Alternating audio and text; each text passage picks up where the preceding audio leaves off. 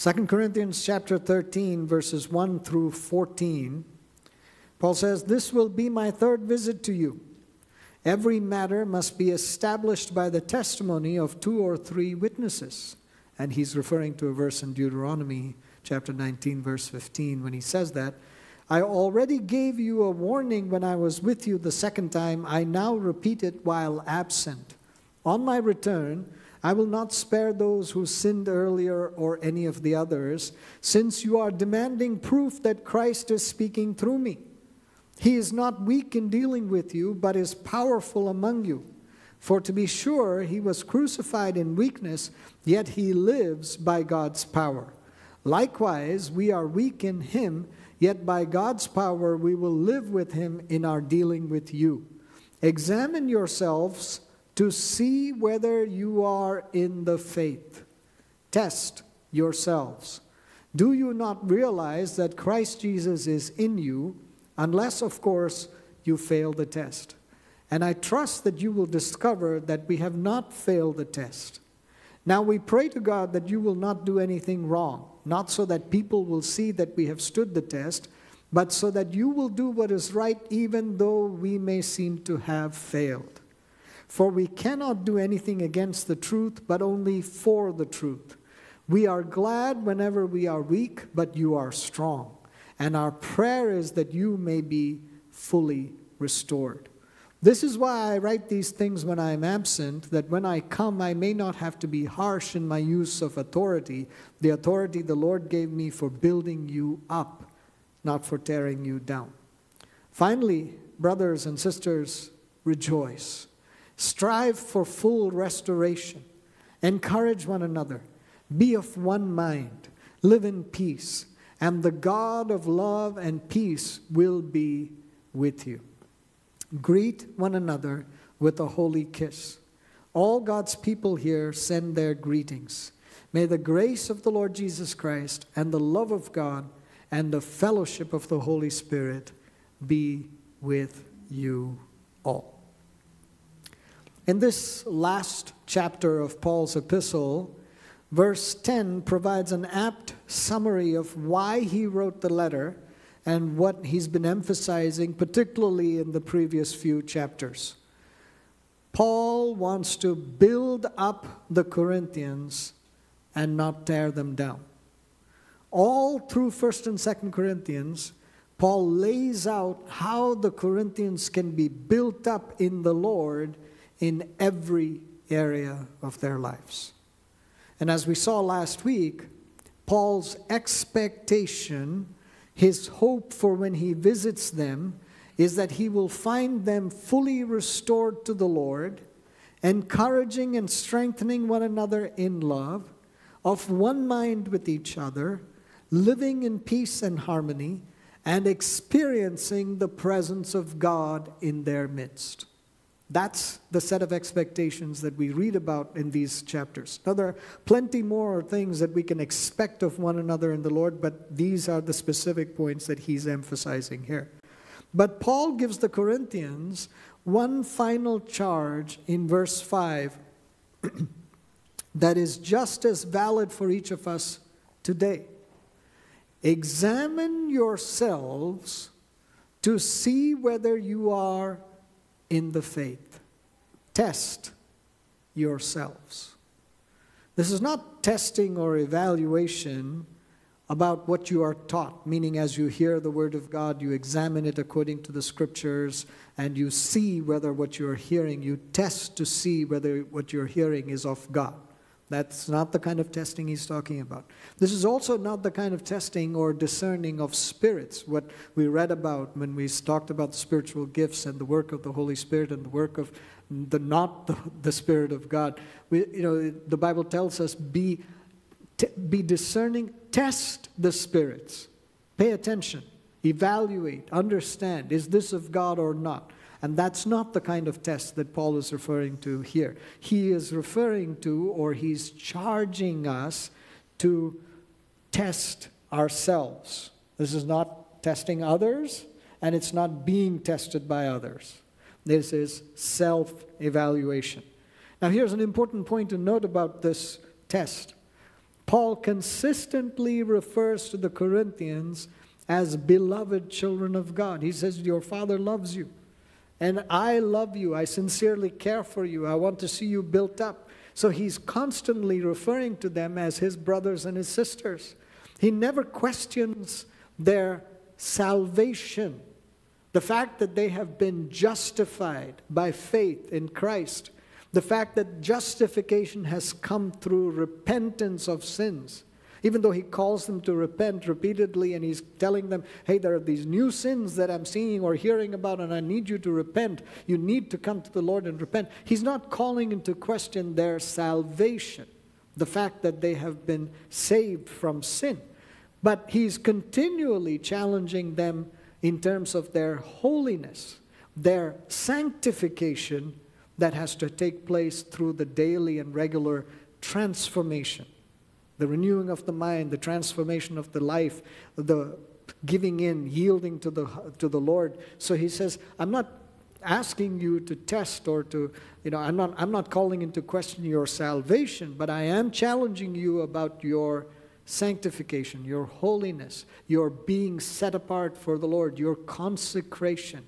There are things in that area, in that realm of your life that needs to be set right. And there are tests that you need to apply to that area of your life to see how you stand. And he says here, this is not so that you can prove that you came out of the test well. It's not so that others can see how you did the test. So this is not where, like they would do in India, they would put all the results of your public exams, your grade exam. They put it up on the board for everybody to see. And if you were on the low end of that list, it was to shame you to try to do better. God's not doing that. And he's not telling you to do that. He's not saying, look, you go and get an A, and then you can stand in front of people and say, I got an A. I went and tested myself, and I got an A. What did you get? And the other person says, B plus. Oh, B plus. This is not the point.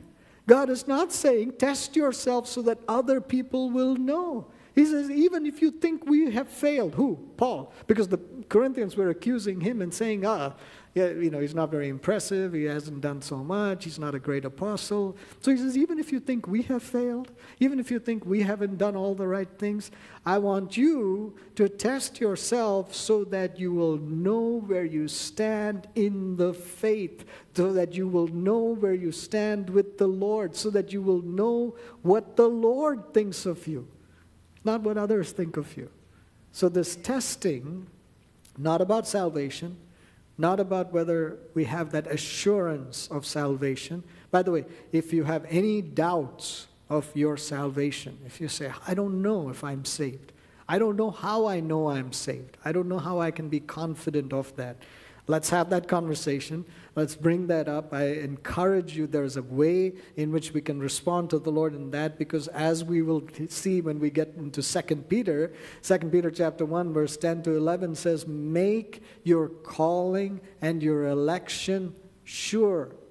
So if there's a statement that is what we are to do, then there is a means by which we can do that, and how the Lord will enable us to do that. So we can be sure, we can be assured of our salvation. That's not what Paul is calling into question here. This is an evaluation, a test of conduct, not necessarily about belief. And as you evaluate your conduct, there may be some points of belief, there may be some points of doctrine that have to be addressed, maybe some points of theology that have to be learned or gained. That's fine. But this is primarily a test to say, how are we responding to the Word of God? How are we conducting ourselves? It is an evaluation of obedience that springs from faith. That's what the book of Romans, when we went through Romans, we saw that in multiple references. The idea that when there is faith that rises in us, what is the response to that faith, or what is caused by that faith, what springs up from that faith is obedience. It's not indulgence. It's obedience to the Lord. And so he says this is the test. And so the Bible makes clear that faith without works is dead. So, or to state that differently, faith in Christ should be evidenced by dying to self and being raised up to new life in Christ, to do all that Christ commands us to do. That's how our faith should be manifest. So that means that there is a call, there is a charge, there is a command for regular self-evaluation as a means of testing to see if we are being obedient to the Lord, if we are responding in faith, if we are living and moving and having our being in Him, and if Christ is in us. Not deceiving ourselves, but evaluating ourselves honestly to say, I am in Christ and Christ is in me. I can see it, I can help, I can experience it. I know this is what's going on. And when we test ourselves to see what's going on, and I'm going to go through just a partial list based primarily on what we've studied in 1st and 2nd Corinthians.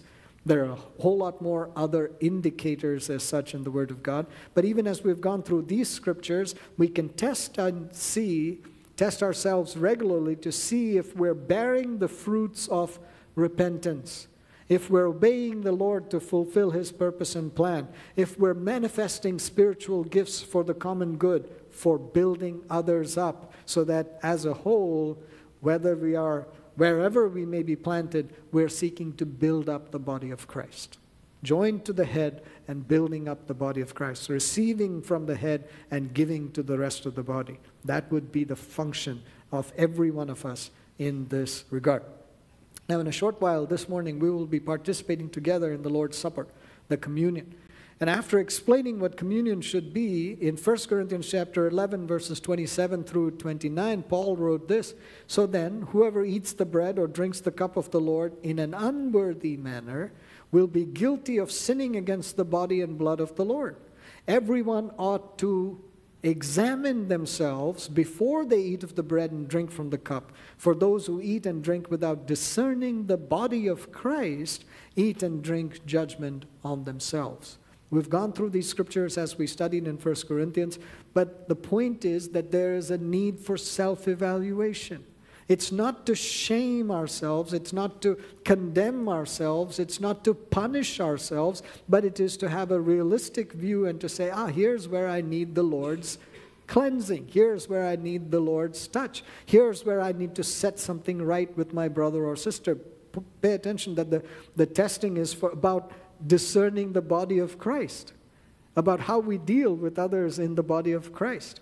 And so the examination that he was calling for, that Paul was calling for in regard to communion, was of the heart and of the hands. And in order to participate in the Lord's Supper, we are called to humbly evaluate whether we are in right relationship with the Lord and others, whether we are preferring our brothers and sisters over ourselves versus selfishly indulging in our own physical or soulish desires. That's what was happening with the Corinthians. They were going ahead and drinking and eating and getting drunk and gluttony and all of this, and putting aside or pushing aside their other brothers and sisters. And Paul says none of that is right.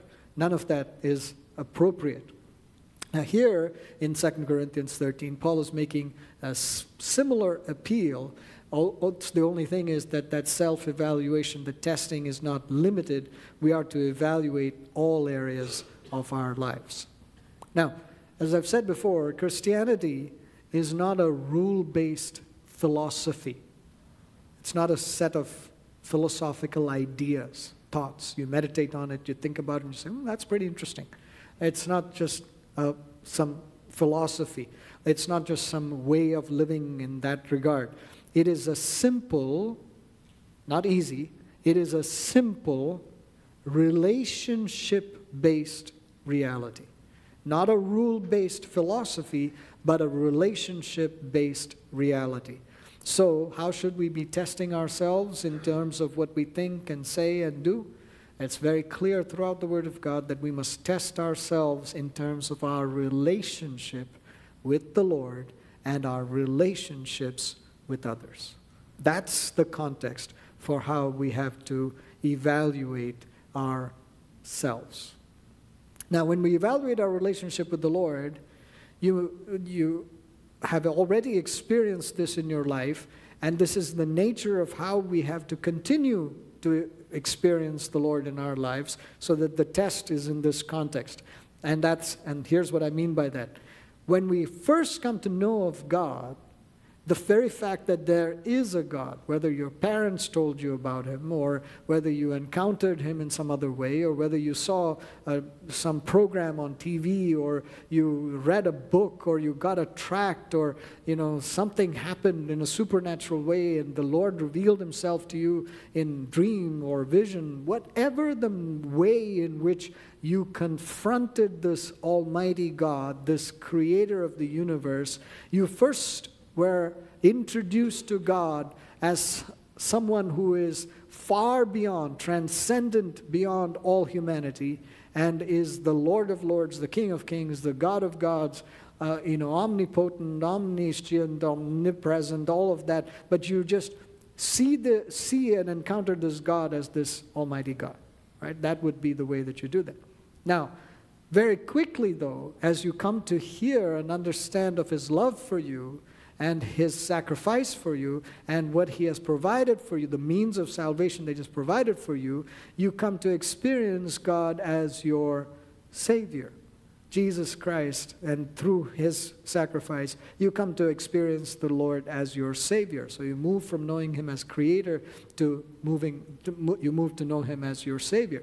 But then, as you are experiencing or starting to grow in that relationship with the Lord, he is not the harsh disciplinarian. He's not the teacher, the instructor, the guide, whatever else, even though he does all of those things. You primarily come to know the Lord as your Father, loving you, caring for you, providing for you, receiving you into his embrace, giving you spiritual gifts, empowering you, equipping you, just your loving Father. And then, as you are responding to that love of the Lord, you know him as your Lord. You know him as the one to whom you owe all your allegiance. You're not holding something back and saying, yeah, thanks a lot, okay. But you give him everything and you say, I want you to be Lord of my life, to reign supreme over me. And so that's how you know the Lord. And then one day very soon, we will know him in all of his glory for eternity as he returns and joins us to him. So these are the sort of stages or the context for how we would even relate to God. But in doing that, in relating to God in that way, there are three particular points that I want to make to you about how we evaluate our relationship with the Lord. And the first one has to do with the past, the second has to do with the present, third has to do with the future. But as far as dealing with the past is concerned, it is about the fact, or is asking the question, have we repented of past sin? Have we dealt with past hurts? Have we received healing for trauma that has affected us and afflicted us for maybe a long period of time? Have we set things right in terms of what has happened in the past? Have we learned the lessons from what has happened in the past? So you have to ask yourself those kinds of questions. That's how you would evaluate yourself, test yourself to see, have I dealt effectively with the past in terms of what the Word is telling me, in terms of what the Lord is showing me, in terms of how he relates to me? So that's the first area. The second area, in terms of the present, has to do with the principles of God, or applying the principles of God in the present. Am I faithful to obey what the Word of God says? So I could have dealt with my past. I could have been set free, but I'm not doing things to live for God in the present. It's as Jesus said, the man who had the unclean spirit, out of whom the unclean spirit was cast out, but then the unclean spirit goes and returns and finds the place nice and clean and empty and ready, and brings 7 more, stating that there's a much greater negative effect that comes back, and then occupies or takes over again. So the point that Jesus is making, or the point that the Word would make to us, and the point that I'm emphasizing in terms of our evaluation is this: having dealt with your past, what's happening in the present? Are the principles of God in operation in your life in the present? Because if they're not, no matter how much you've dealt with the past and how well you have resolved the things of the past, guess what will happen? 7 times worse stuff can happen just in those very same areas, because you haven't now established the strength of the Lord to keep you and to fill you. It's not to leave. See, the world says when you meditate on the things, the philosophies of the world, it's to empty your mind.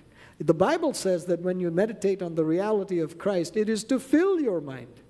It is to fill your mind with the things, the truth of God, the love of God, the relationship with God.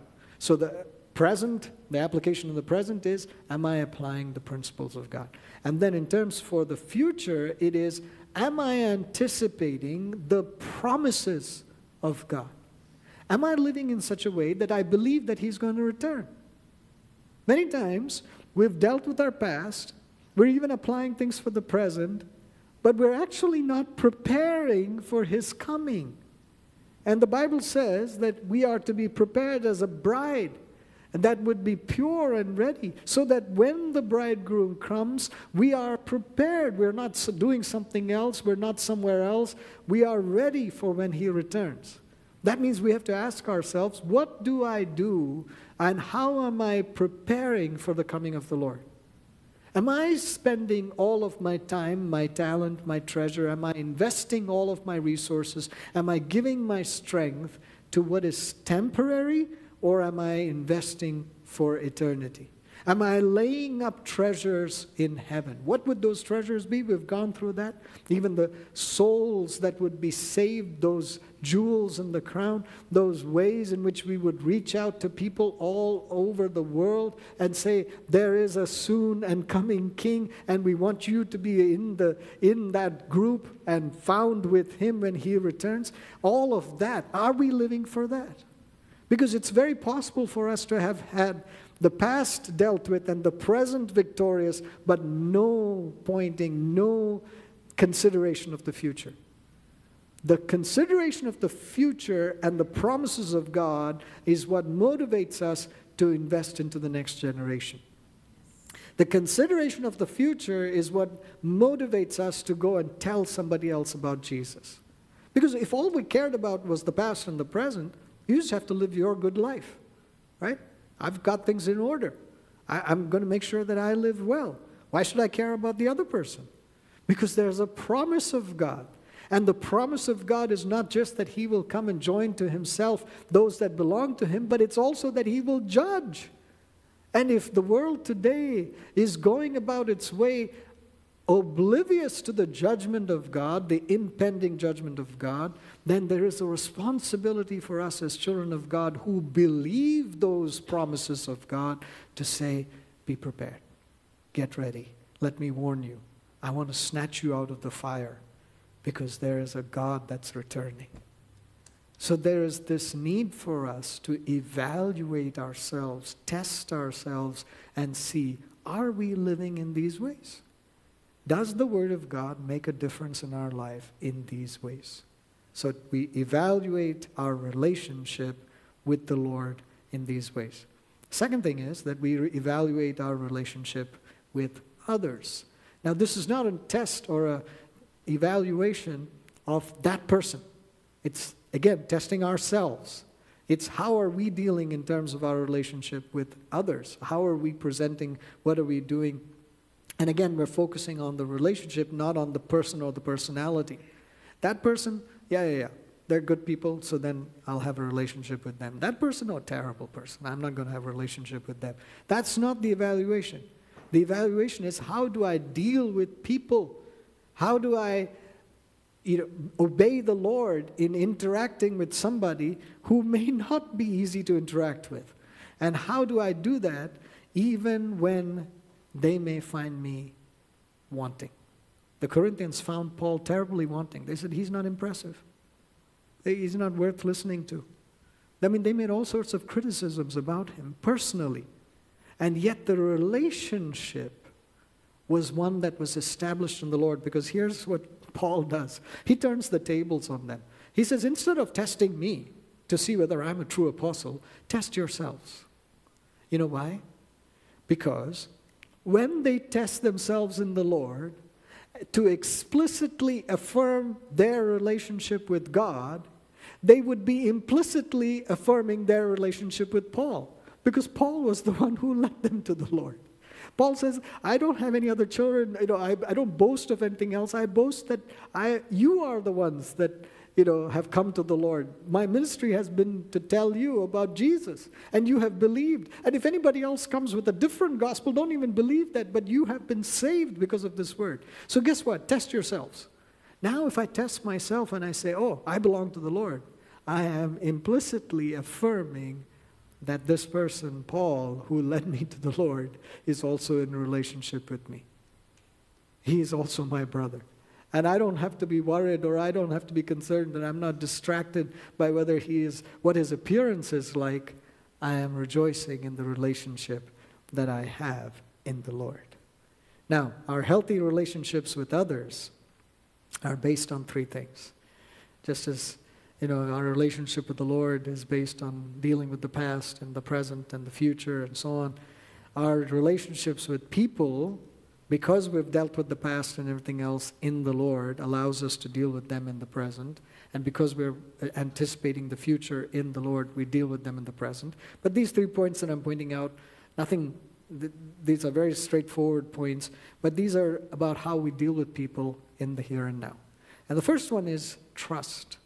That we would be able to believe people, that we would be discerning about what is going on in their lives and how things are happening. And then we would trust people even when we know that there are some things that they're not doing right and that they may even harm us. Paul says, what if you even suffer loss or harm from somebody else? It's okay. It's okay. Just continue to minister to them. Just continue to love them. Not to be foolish about your dealings with them, not to be unsafe. But he says, people may do all sorts of things to you. They may hurt you. They may call you names. They may come against you. They may slander you. Love them anyway. Trust them. Believe in the best for them. Believe the best in them. Work with them. Which brings us to the next, trust. And then teamwork. The Bible is constantly calling us to work with one another, to be members of one body, to lift up the burdens together, to labor together, to harvest together, to sow together, to pray together, to give thanks together, to prophesy together. The Bible is constantly calling us to teamwork, and this teamwork has to be for a common purpose and mission. And so in every local church, there is a mission that church is about. There's a group of people that church needs to reach out to. There's an impact that church can have. The local church 10 miles down the road won't have that same impact. The local church 10 states away from here, separated, does not have the same impact. They are called to something. So we have a responsibility to say, Lord, how do we work together as this local church to fulfill your purpose and your mission? So, and then the third area, and then I'll come back to the questions that we need to raise here. The third area is one of tensions or resolving tensions. And tensions between people, the barriers to effective teamwork, that comes from miscommunication, it comes from some sort of conflict, but it comes primarily from disagreements. We just don't disagree. We just don't agree about something. We say, I think we should do this. Nope, I think we should do that. I think we should have our program on the 24th. Nope, we should have it on the 16th. We disagree. And when we disagree so vehemently that we start to go in different ways. And the question is, how do we resolve those kinds of tensions and resolve those kinds of tensions instead of letting disagreements destroy us? Because it is the devil's ploy, it is the devil's scheme to see the body of Christ broken, split, fractured along all sorts of different lines. Now, again, what's the point here? How do you test yourself? You have to ask your questions. You have to ask yourself about this. And you say, am I trusting people? Am I discerning people? Am I paying attention to what the Lord is telling me about somebody? Am I living and moving in Christ in such a way that I deal with people in the right way? Am I doing that? Or am I just going with the flow? Am I just reacting to whatever's happening? Am I paying attention to the things of God with regard to other people? When it comes to teamwork and working together, do I know what the purpose is? If I'm part of this local assembly, if I'm part of this group of people, do I know what the purpose is for this group of people? Do I know who we're supposed to reach out to? Do I know what my mission is with these folks? Do I know how I should encourage my brother and my sister in this local church so that we can stand together? Do I know that? Do I pay attention to that? Do I learn what are the strengths and weaknesses in my brother and my sister? How can I best help them? How can they help me? What are the gifts that are necessary in this team? We do all of this kind of stuff at work all the time, by the way. We adjust and we do things and we look at stuff, but we don't do it in the church. And it's necessary for us to say, how best can we support one another? What can we do to help each other? How can we do this? How should we evaluate in this regard? And then when it comes to tensions and resolving tensions and not allowing disagreements to destroy us, again, asking the right questions. Why is the tension there? Am I holding on stubbornly to something? Is it my pride that keeps me from saying, oh, I was wrong? Is it any other hindrance that is causing this block? Instead, let there be the flow of the Holy Spirit that resolves all of the problems. Which brings us to this point of application, that we respond and apply the Word of God that we have heard by testing ourselves to ensure we are in the faith. You know, we typically demand high standards of others. We are always, when you go to the restaurant, the dishes need to be just right, and you have a standard for the chef. When you go to the service, you know, you go to the store, you expect them to do something. We have high standards for everybody else. We expect all the people at work to do those things. And we even expect our job performance to be evaluated. We're not surprised if the boss comes and says, hey, not doing as well, or, yep, you're doing a good job. We say, okay. But we are reluctant. We tend not to be as diligent about evaluating ourselves, testing ourselves. We hesitate to test ourselves because we're afraid of what we'll find. And we say, oh, I don't know. I don't want to evaluate myself too closely because then I'll have to change. And the point that the Bible is making to us is the testing that the Lord calls us to is not to shame us. It's not to point out our flaws. And the testing that the Lord calls us to, the testing ourselves, the self-evaluation, it's not even to punish us.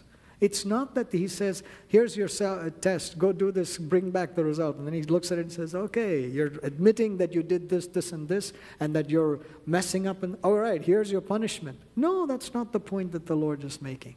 He says, I want you to test yourself to see if you're in the faith so that you have an opportunity to know where you need my help. So that you will know how you can get stronger in your relationship with the Lord. So that you will see, oh, this is where I'm weak and this is where I need to press into the Lord. This is where I'm distant from the Lord and I need to get closer to Him. This is where I haven't been in cooperation with the body of Christ, and this is how I need to do that. This is how I need to pray with them. This is how I need to fast for them. This is how I need to cooperate with them. This is how I need to come and encourage them. This is how... And I've said this before, but just you're sitting in a seat and paying attention, close attention to something somebody shares is encouraging that person. When you sing, when you participate, when you engage in the things of the church, you're saying, my brother, my sister, I am so glad for you, and I want to encourage you, and I want to be encouraged by you. Let me work with you. So we do this, we evaluate ourselves, we test ourselves to see what should be the areas that we pay attention to build us up, to build one another up, to see the body of Christ not torn down, but excelling with strength for the Lord. All of that. And then Paul concludes. He concludes this letter with a beautiful Trinitarian blessing. He says, "May the grace of the Lord Jesus Christ and the love of God and the fellowship of the Holy Spirit be with you all." It touches on all these things that we've been talking about through both these books, 1st and 2nd Corinthians. What he's saying there, that benediction, it's a faith-filled prayer that a believer's acceptance of God's love and His grace, expressed through the sacrifice of the Lord Jesus, will result in a growing relationship with the Holy Spirit, a fellowship with the Holy Spirit that enables a fellowship with our brothers and sisters.